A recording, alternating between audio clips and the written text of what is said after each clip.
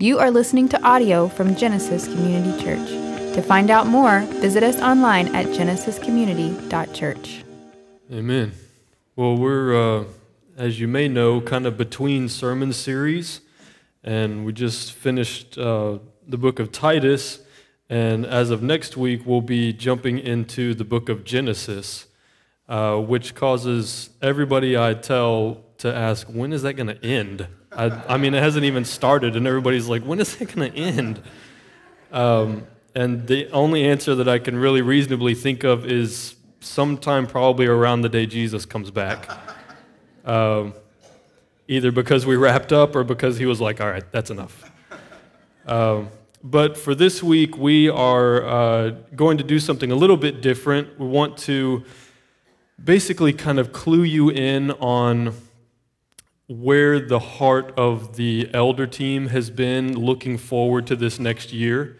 The things particularly that we feel we as a church can grow in, want to grow in, and that's not to say that this is an exhaustive list of areas where we need to grow as a church, because we need to grow in every way, but there are some particular areas where we just see that we need to grow and have a particular desire to grow, and we believe that those things are in your heart as well. So we'll talk about those things this morning and just kind of the mission of our church as we move forward. So what I'm going to ask you to do is turn to the book of Acts and go to a really familiar passage that you've never heard talked about, Acts chapter 2, verses 42 through 47.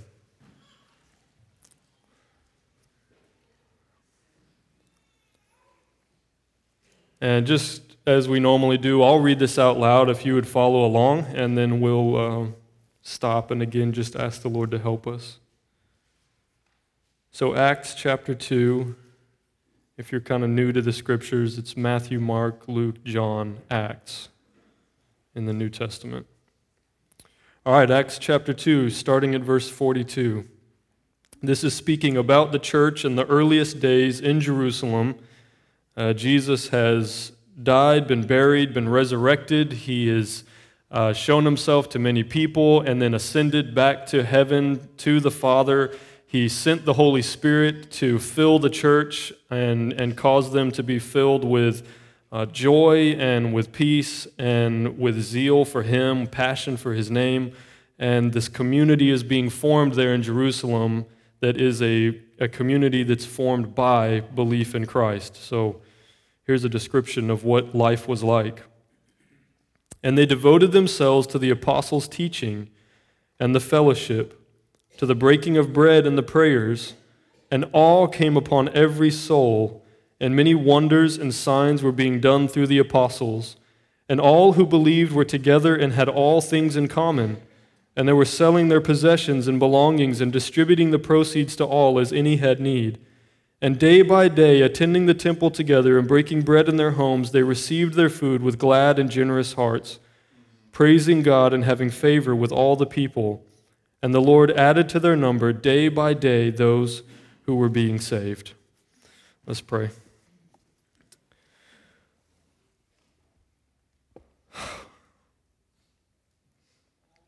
Father, we are seeking to devote our full attention to you now, to hear from you through your word, by your Holy Spirit speaking to us. Please give us this, Lord. Please cause every one of us to be engaged by you, to be caught off guard even, to have a surprising level of contact with you this morning in our hearts, that no one would leave this place without believing that you were here, that you spoke clearly, that you love us and have plans for us. Lord, we thank you for your word. Thank you that it's powerful. Thank you that it cuts deep. Thank you that it soothes like nothing else.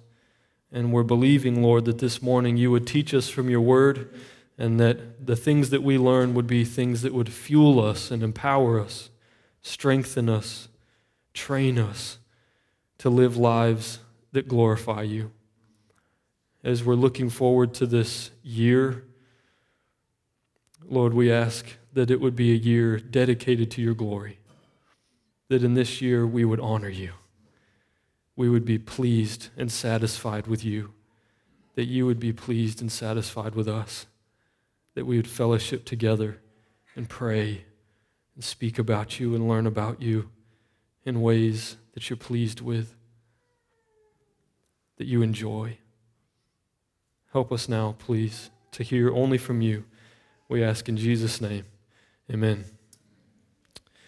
So the elders came together several weeks ago, and we decided that we needed to come up with a statement, which is not unusual for churches to do. It's normally called a mission statement. It just kind of encapsulates what you're all about, what we're working for, gathering for, why are we all here. And the statement that we came up with is really pulled straight out of Scripture from Ephesians 3. This is the statement, and then I'll read the Scripture for you that we took it from. The statement is that we want to make the glory and infinite wisdom of Jesus Christ known to his creation. There's really no loftier goal. There's no other purpose for why the church is left here in the world than to make the glory and infinite wisdom of Jesus Christ known to his creation. Ephesians 3, verses 7 through 12 says this. Is Paul writing. He says, "Of this gospel I was made a minister according to the gift of God's grace, which was given me by the working of his power. To me, though I am the very least of all the saints, this grace was given, to preach to the Gentiles the unsearchable riches of Christ, and to bring to light for everyone what is the plan of the mystery hidden for ages in God, who created all things, so that through the church the manifold wisdom of God might now be made known to the rulers and authorities in the heavenly places. This was according to the eternal purpose that he has realized in Christ Jesus our Lord, in whom we have boldness and access with confidence through our faith in him." So the mission of the church then really is to be this voice of God, this presence of God in the world so that God could be known. And when God is truly known, he's seen as glorious, he's seen as infinite, as eternal, as majestic, as powerful. That's what we want our presence to communicate to the world around us, the unsearchable riches of Christ. That people would look into our lives and they would say, their God must be so good. Not because they have so much, not because life is easier, not because the path is really straight or less rocky than anybody else's, but because we're so satisfied with Christ that he is more than enough for us, and that we would be able to live lives and speak words that communicate that well. So this is our mission as a church, to make the glory and infinite wisdom of Jesus Christ known to his creation. And as I said, there's some particular areas of growth that we want to actually experience together. And I'm saying that carefully, particular areas of growth, because these aren't, again, all the areas. There's a lot of ways that we need to grow. But these are some particulars. There's 3 things. Maybe you want to write them down. Maybe you're too good for that. I would encourage you to write them down. I did.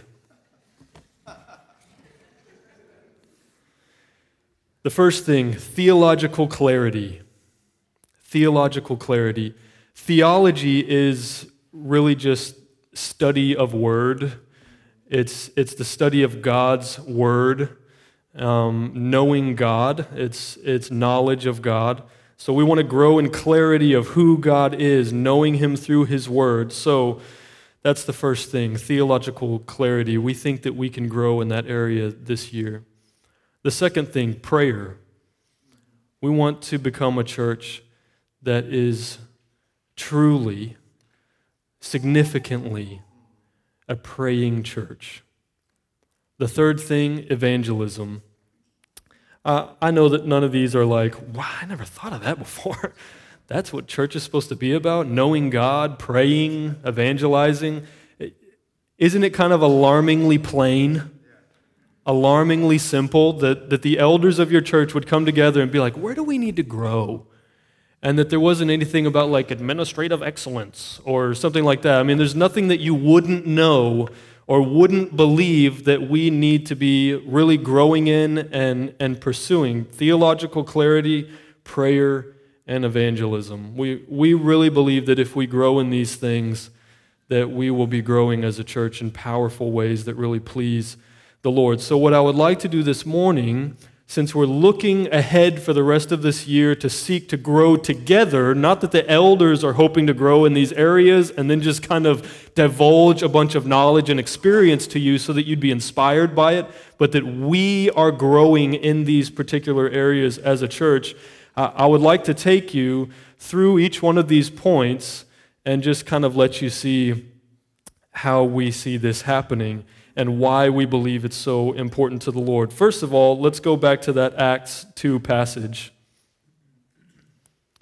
You can see there in the beginning it says, they devoted themselves to the apostles' teaching and the fellowship. The apostles' teaching. Now again, there's fellowship, there's breaking of bread here, and not that we're just like hitting a grand slam on breaking bread and fellowship, but those aren't the particular areas that we felt convicted by the Lord that we should focus on, although we're definitely focused on those things. But the apostles' teaching, what was the apostles' teaching? It was the scriptures. And it was particularly in their context what the scriptures said from the Old Testament about Jesus.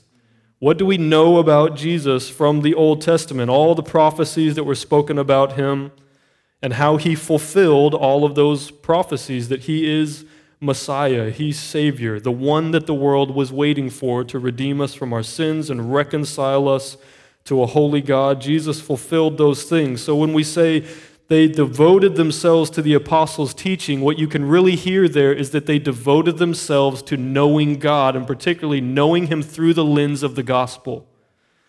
That by really understanding the gospel and all of its implications for our lives, they would begin to know God better, know him in his purposes, know him from his heart. What is he about? What does he care about?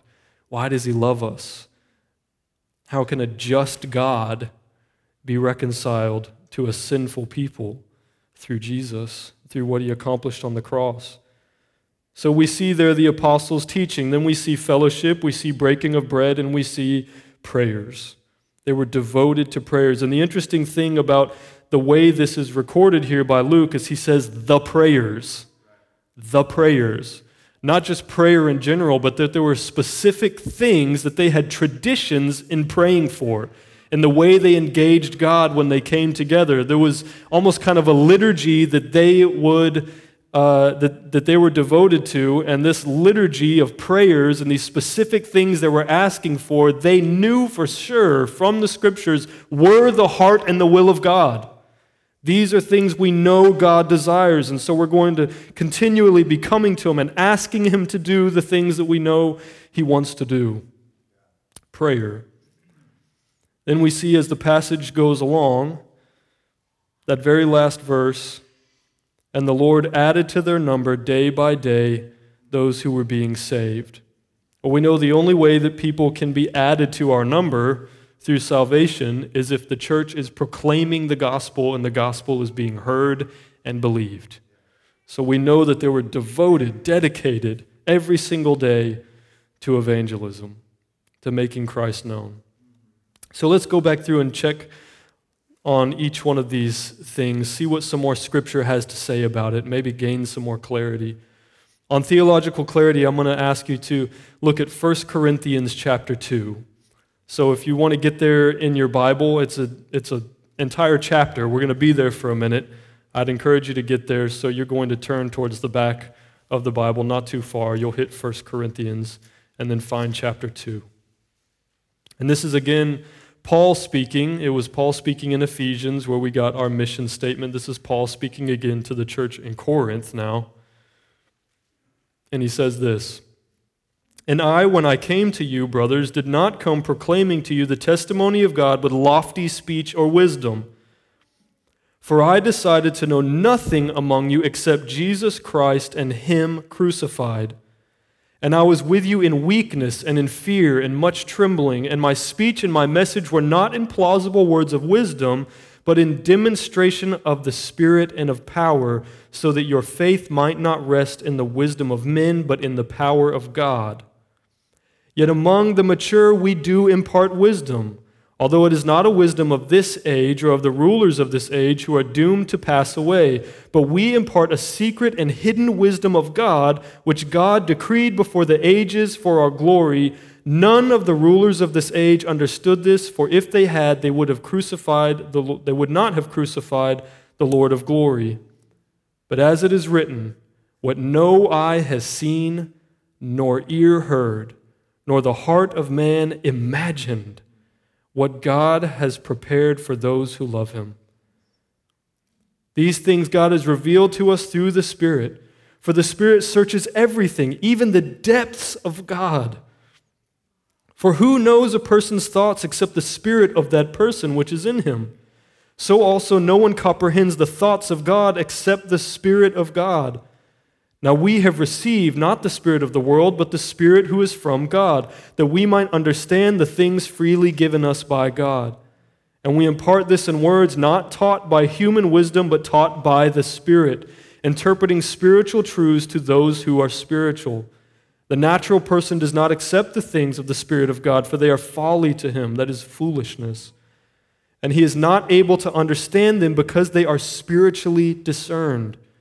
The spiritual person judges all things, but he himself is to be judged by no one. For who has understood the mind of the Lord so as to instruct him? But we have the mind of Christ. We want to grow in theological clarity, and we can see here how that happens. How can you know God?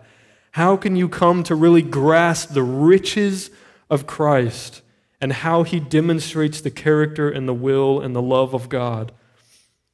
First of all, we know that it has to be accomplished by the Spirit of God.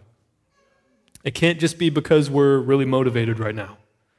I am just super motivated to know what the Bible says, so this year I promise I'm going to get on a reading plan and I'm going to read from Genesis to Revelation, every single word of it. That way I'll know what it says.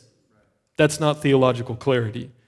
Theological clarity is when a spiritual person can discern spiritual things, things that cannot be understood by those who don't have the Holy Spirit. That's theological clarity. We know that this can only be done by the Spirit of God. But the reason why it can only be done by the Spirit of God is the really exciting part. What Paul says here is something that's really understandable for us. How can a person understand what's going on inside of another person? Only that person really knows what's happening in his own spirit, his own thoughts, his own desires, his own will. He can say anything he wants, but to know what's happening inside of a person's heart, only that person can really get to that place and have any confidence that he has precise, accurate knowledge of what's happening. So then the same could be said about God. How can anybody know the heart of God? How can anybody know what's happening inside of God, His desires, His will, what He cares about, what He's passionate about? How can anybody know? Only the Spirit of God can know, just like only the spirit of that person can know their own thoughts. But we have God's Spirit. We have God's Spirit inside of us to teach us, to lead us. As Jesus said, the Holy Spirit was going to come and lead us into all the truth. How can that be? It's because the Spirit of God is inside us to give us theological clarity, knowledge about God that is true, that's clear. We can understand, we can discern because we have the Spirit of God. We can know God's mind because we have the mind of Christ. I think the mind of Christ is one of the most interesting, precise, and profound ways of describing the Holy Spirit's presence inside of us. The mind of Christ, to know what He knows, to think how he thinks, to understand what he understands? How can you have any more theological clarity than to actually have Christ's understanding? To see the world through his eyes, to relate to the Father as he does. That's real theological clarity. So that's what we're aiming for. No big deal. I know, it's just like, check. Of course, this is enormous, right? If we could come to the end of this year and feel like we've made strides towards really grasping the mind of Christ, to know the Father the way Jesus knows the Father, to understand through the lens of the gospel what is the heart of God. If we could come to the end of this year and feel like we grew there, wouldn't that be an overjoyous, exciting thing? We aren't really big into, at least in an official sense, catechisms and things like that. Although our kids learn some statements from catechisms, and you'll hear things in sermons and things like that. But we don't make it like you got to memorize the Westminster Catechism to be a member of the church or something. But the very first statement of that catechism is that the chief end of man is to know God and enjoy him forever. That's theological clarity. That's what we want. To know God, to enjoy him, to enjoy fellowship with him. The second part of that, of course, the first part is that it has to be accomplished by the Spirit. The second part of it is that it has to be accomplished through the Scriptures, through what God has actually revealed to us. How do we know the truth of God? Well, he wrote it down for us. And there's no more concrete, confident way we can know the truth of God than by going to his word, his written word. So all of our theological clarity is going to come from the Spirit of God teaching us the Word of God. And this is a deeply spiritual thing. And it takes discipline, spiritual discipline, not human discipline, just like it doesn't take human wisdom to understand. It doesn't take human discipline to actually see this through and be consistent in it. It's going to take a real spiritual, Holy Spirit-inspired kind of discipline for us to be a church that is serious about knowing the Scriptures. Knowing the Scriptures not in some trite or some just mechanical way, but in a really heartfelt, desirous way. A way that's sincere. We want to know what it says because we know through knowing it, we'll begin to know God better. Theological clarity. The second thing that we're seeing there in Acts chapter 2 that the church was devoted to and that we feel a particular need to grow in is prayer. And I want to take you to a couple of scriptures to just illustrate what our heart is and we know the heart of God is in this. So the first one is Hebrews chapter 4. Hebrews chapter 4, verses 14 through 16. Again, you would continue flipping towards the back of your Bible, and it's a pretty big book, so you should find it if you're leafing through. Hebrews chapter 4.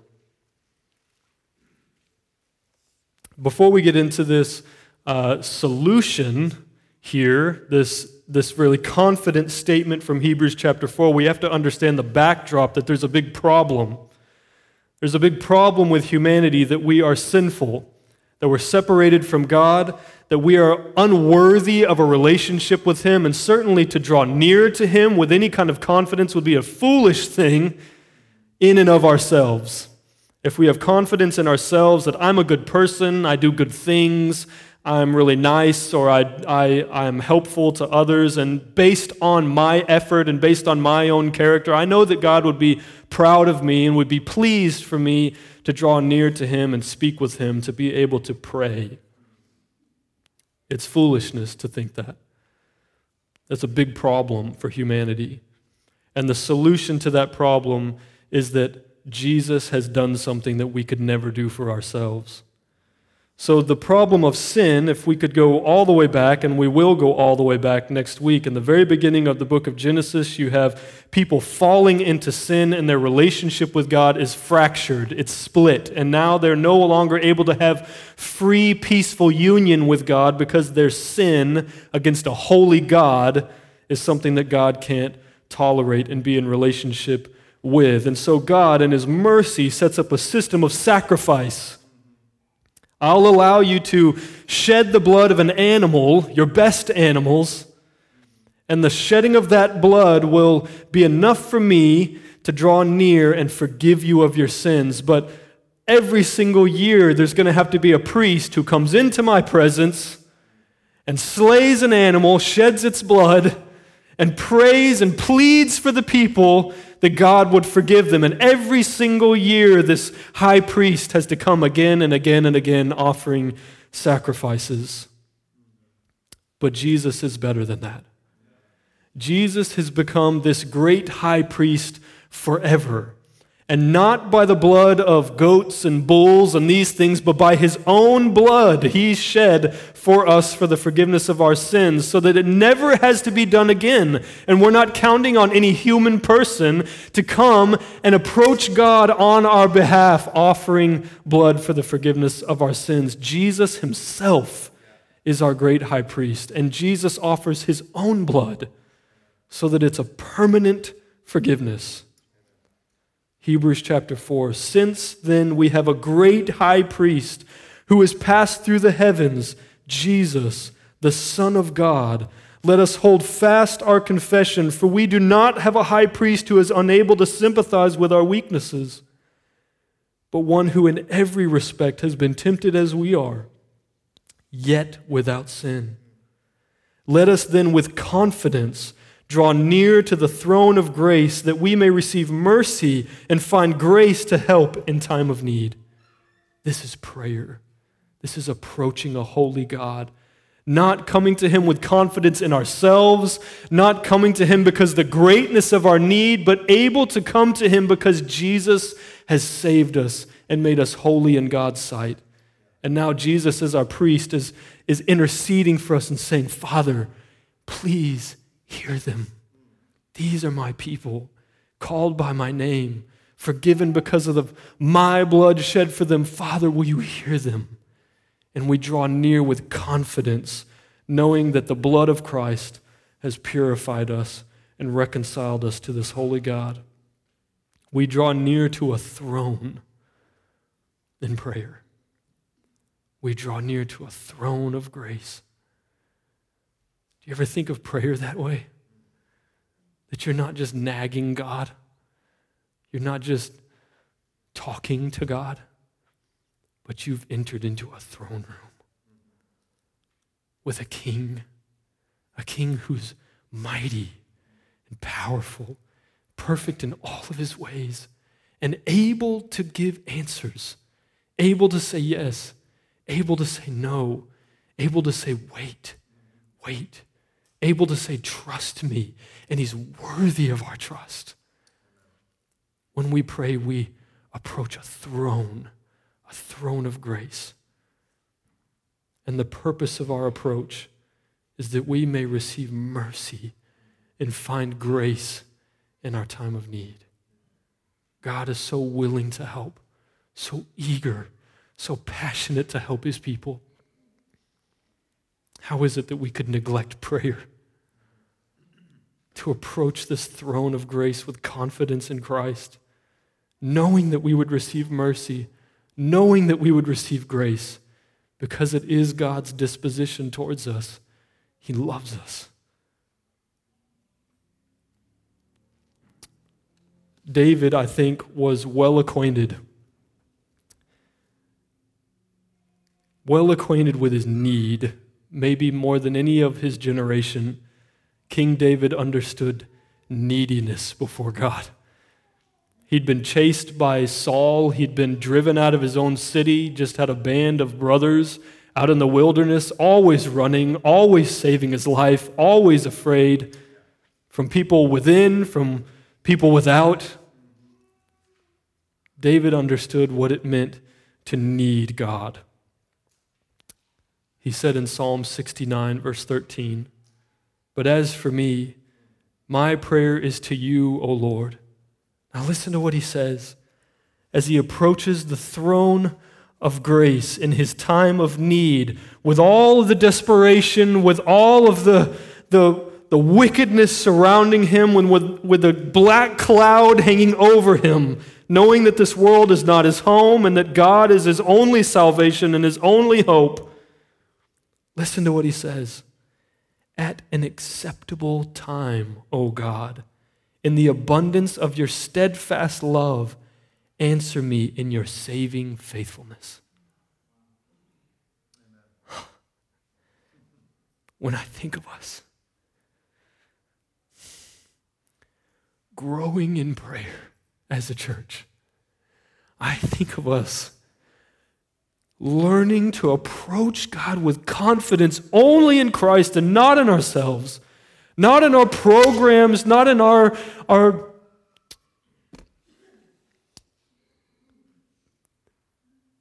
distinction as a church. Growing in our confidence in Christ, that we would learn to say, "At an acceptable time, oh God, at an acceptable time, not in my time, not when it's convenient for me, not when I can best see you moving, not when I can most palate, when I can taste it the best, not when I am most willing to receive, and not in the path or in the way that I feel would be most glorifying to you, even not in my own understanding, God, but at an acceptable time to you, oh God. An acceptable time to you, and not because I'm so great, and not because I was so eager to see an answer, and not because my need is so profound, but in the abundance of your steadfast love. Answer me in your saving faithfulness. To come to God with this desperation, but this confidence in Him, and only in Him, that we would continue to seek Him, to draw near to the throne of grace, to know that He will meet our needs, to know that He is a gracious and a loving Father who always invites His children to come. If we who are evil can give good gifts to our children, how much more will our Father in heaven give the Holy Spirit to those who ask Him? What else do we want from Him? His Spirit, to walk closely with Him, to know Him. This is our greatest need, and He's eager to say yes. Eager always to say yes. In fact, the Lord Jesus told His disciples, when you pray, pray according to the will of God. And then you can ask with confidence, believing that you've already received that which you've asked for. To pray prayers that we know God's answer is yes. And in everything else we say, at an acceptable time, oh God. And maybe the relief of our pain, maybe the relief of our confusion, maybe assent to some level of maturity or growth or fruitfulness will be at the return of Christ. At an acceptable time, oh God. We'll pursue Him. Draw near to His throne of grace. We want to grow in prayer. Finally, we want to grow in evangelism. This is a weird one around here. We live in a strange church culture.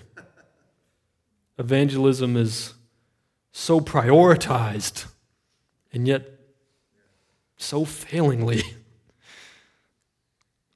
so intermittently.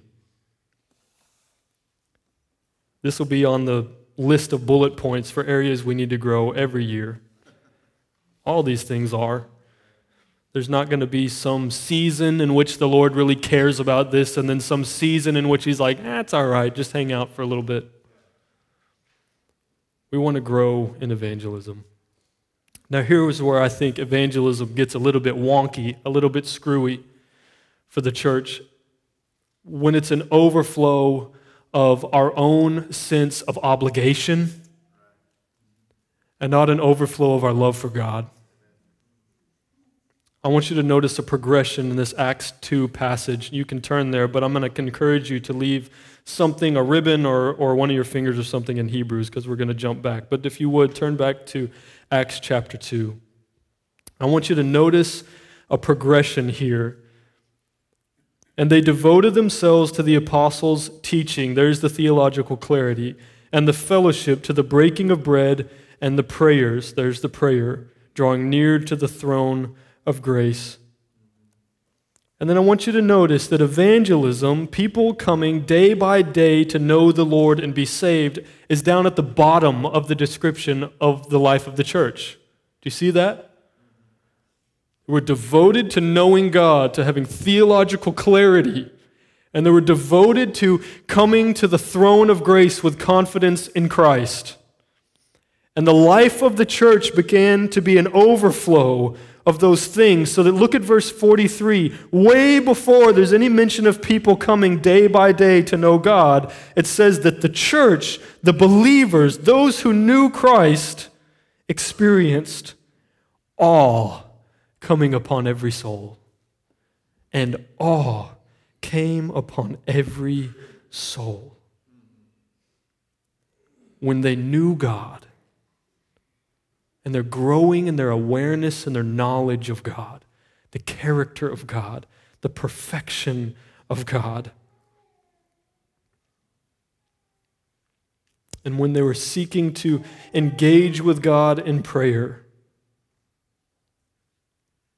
we saw awe coming upon every soul. As an outworking, as a fruit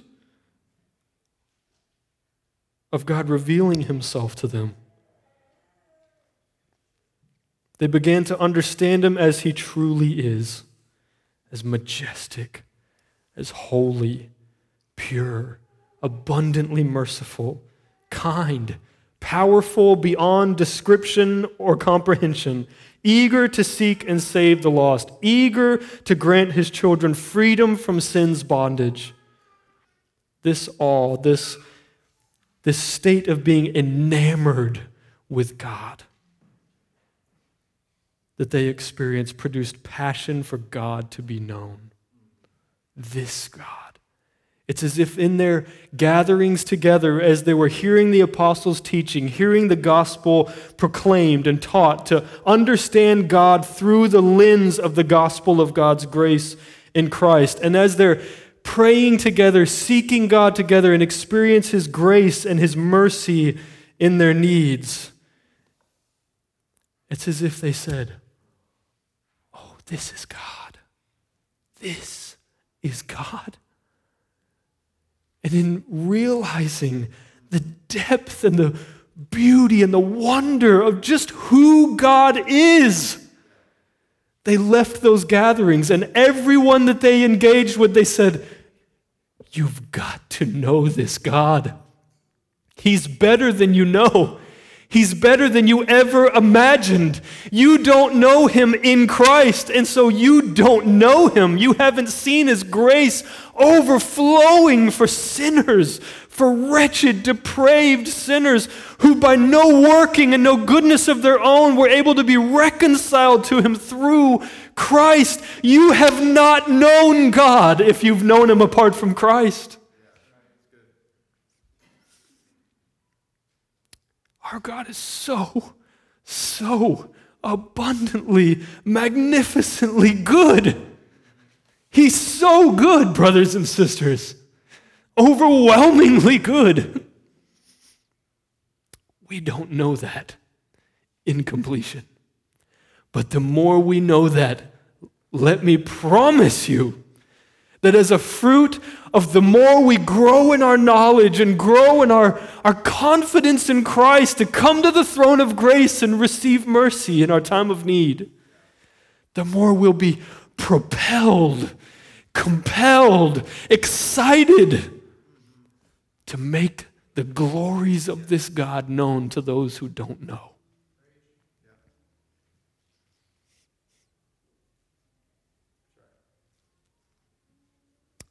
is evangelism. Not people out of guilt saying certain things and trying to worm their way into certain conversations. Somebody mentioned church?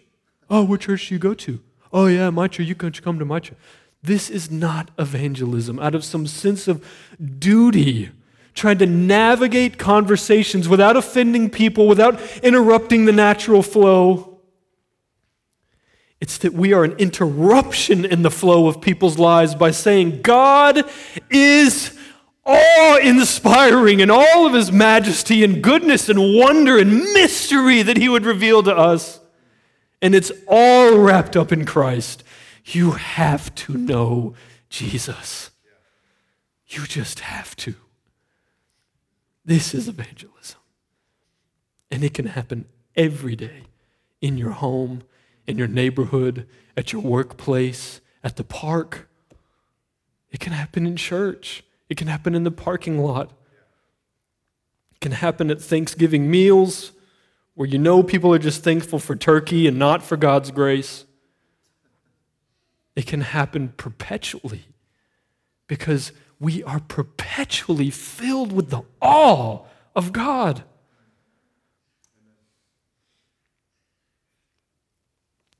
But it's easy to lose that awe.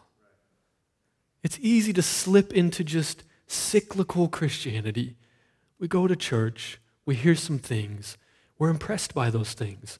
We leave and we want to live in accordance with those things or obey those things or believe those things, but life begins to happen. You got to clock in, you got to clock out. You come home, you got to eat, you got to get the kids here and you got to get them there, and you got people to care about and things to pay attention to, and it's really, really, really easy to just forget how awe-inspiring God is. The church in Jerusalem was no exception. The Hebrew believers, awe was upon every soul. And then later in Hebrews chapter 10, the writer, Paul, says in verse 32, but recall the former days.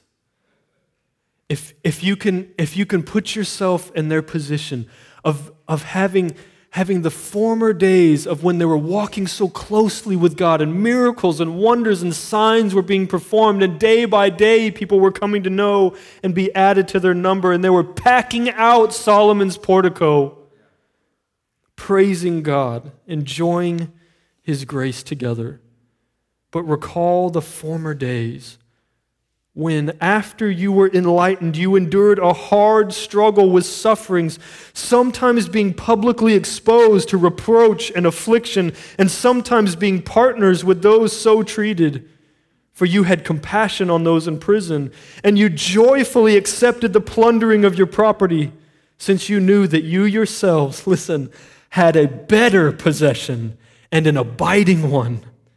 Therefore, do not throw away your confidence, which has a great reward, for you have need of endurance, so that when you have done the will of God, you may receive what is promised. For yet a little while, it breaks into poetry here, it breaks into song, yet a little while, and the coming one will come and will not delay. But my righteous one shall live by faith, and if he shrinks back, my soul has no pleasure in him. But we are not of those who shrink back and are destroyed. We are of those who have faith and preserve our souls. Persevering not because of some innate perseverance, but because they were enlightened, because they knew God, because they had theological clarity, and it was a poignant kind of clarity. It was in their faces. They were experiencing the goodness of God. Every day, living life together, seeking God, seeking theological clarity, praying, approaching the throne of grace with confidence, and so filled with awe and passion for God to be glorified that day by day they were evangelizing their neighbors, and people were coming to be saved. Even so much so that when it got extremely difficult, That by being identified with Christ, by making him known, you were having your homes plundered, you're being thrown in prison, having your whole life stolen from you. But did they just tolerate this? Did they just survive this until a better day came? No, he says you joyfully accepted it. Joyfully accepted it. Which reminds us of James, the brother of Jesus, who was there in those days saying, "Count it all joy, my brothers, when you face trials of various kinds, knowing that it's producing steadfastness in you. Knowing that you're being sanctified, not knowing that you'll receive it back 100-fold. Knowing that you are being sanctified. Knowing that you're coming to know God at a deeper level, experiencing his grace. You count it all joy. I'll joyfully accept anything that comes my way as a result of my obedience to God, to make him known to all of his creation, to every nation." So 3 things that we want to grow in: theological clarity, prayer, and evangelism. They're not small. They're not gimmies. They're not things that we're just going to stumble into. We're not just going to wake up tomorrow morning and be like, "Oh my gosh, I know God. I have such confidence in Christ, and I can't wait to get to work and share the gospel." It's not just going to happen. It's going to take a Spirit-empowered devotion. And the only way we experience a Spirit-empowered devotion is to humble ourselves before God and ask him to do what we know he wants to do. We know he wants this. Amen? We absolutely know it. It's not like theological clarity, prayer, and everybody gets a Lexus. I don't know. We'll see what he says. We absolutely know God wants to do this. Let's humble ourselves. Let's ask him to do it. Let's devote ourselves to seeing it come to life in us at an acceptable time. He'll grow us up. He'll make us more like Christ. He'll meet us in our times of need. And we'll be so awe-inspired just by him that I think we'll be like Peter and John said to the Sanhedrin after they were mistreated and commanded not to teach in the name of Christ anymore. We cannot help but speak about the things we've seen and heard. Judge for yourselves. If we just should obey God or obey you, we can't help it. God's too good. He has so overtaken our view, we just cannot stop talking about him. That's the goal for the year. Let's humble ourselves in prayer now. Ask God to do this work in us. Thank you for listening to audio from Genesis Community Church. To find out more, visit us online at genesiscommunity.church.